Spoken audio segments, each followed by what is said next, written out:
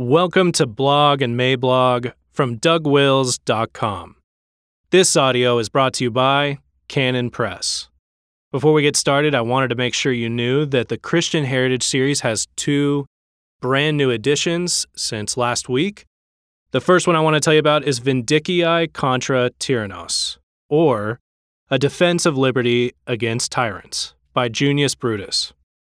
A quick quote from Dr. Glenn Sunshine's introduction: "The Vindicii's sharp defense of the right to resist unjust rulers with armed rebellion shaped the political theories of Locke in England and the Founding Fathers in America."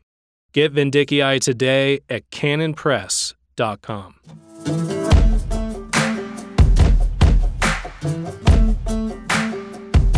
And now for some words of encouragement. August 17th, 2020. America is currently in the grip of a fever, and fevers break. The task of conservative believers is not to have a good testimony during this time of feverish panic. Our necessary task is to still have a good testimony after the fever breaks. A narrative of panic that makes the panic seem reasonable can only be sustained while the panic is on, but not afterwards. During a season of madness, sanity will stand out and will be remembered. It will be remembered with resentment by those who behave poorly and do not wish to acknowledge it. It will be remembered with admiration by those who wished they had responded better. Panics are sustained while they are sustained by means of their own built-in plausibility structure, but that plausibility structure is as evanescent as the panic is and disappears when the panic does. The panic only seems reasonable from the inside. This narrative of panic will therefore necessarily fade. After it fades, it will not be a good testimony to have participated in the panic without protest.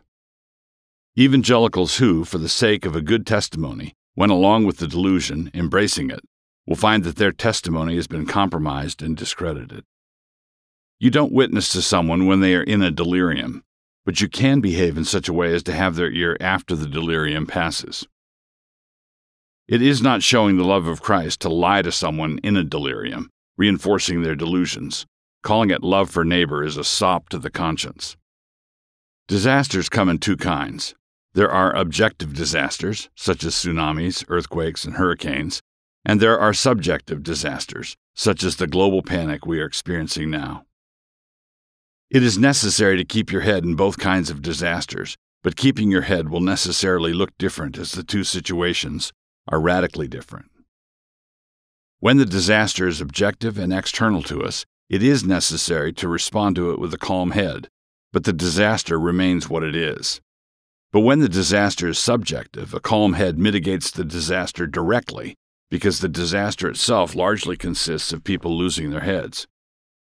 When the disaster is objective, a calm head needs to engage in vigorous mitigation efforts.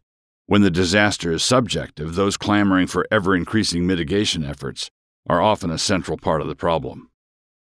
The negative effects of objective disasters can be compounded with a response of panic.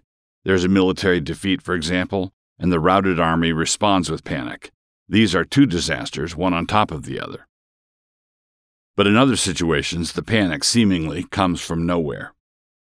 Leviticus 26:36, "And upon them that are left alive of you I will send a faintness into their hearts in the lands of their enemies, and the sound of a shaken leaf shall chase them, and they shall flee as fleeing from a sword, and they shall fall when none pursueth." They shall fall when none pursues. The whole disaster seems to come from nowhere, but it actually comes from the Lord. I will send. That means this deluding fever will break when God wants it to. Ezekiel 7:26, "Mischief shall come upon mischief, and rumor shall be upon rumor. Then shall they seek a vision of the prophet, but the law shall perish from the priest, and counsel from the ancients." Mischief upon mischief, fake news upon fake news, layer upon layer. God sends such chastisements in His mercy so that we might repent. This is a golden opportunity for repentance. Behold the kindness and severity of God. Those who are not talking about repentance are not talking about the root issue. In case anyone is wondering what we as a nation have to repent of, we may begin with abortion, with same-sex mirages, with mammon worship, with Darwinism, and with secular education. That will prime the pump, and the rest will follow. It is not enough to repent of our sins. It is also necessary for Americans to turn to the Lord Jesus Christ and to confess Him by name. During a panic, people believe what they are hearing, and so they also believe what they are saying. After the panic, they will be ashamed and will know it to have been a lie all along. But many will keep repeating it in an attempt to cover their shame. When the fit is past, evangelicals who are caught up in the panic must respond in repentance. They must not seek out theological justifications for their behavior. There is no theological justification for fear. Fear of death is one of the devil's instruments, and he uses it to keep people in bondage throughout the course of their lives. Hebrews 2:15. It ought not to work on believers. Pastors who knew that the global reaction to the virus was overdone, but who had their congregations mask up anyway due to their misunderstanding of Romans 13, albeit conscientiously held, need to understand that there's been a massive infusion of fear into their congregations regardless. The weekly wearing of masks will have had a far greater impact on the congregation's theology than the reasoning of the session's position paper that less than half of the people read, and it will have been a destructive impact. Lex orandi, lex credendi. The law of prayer is the law of faith.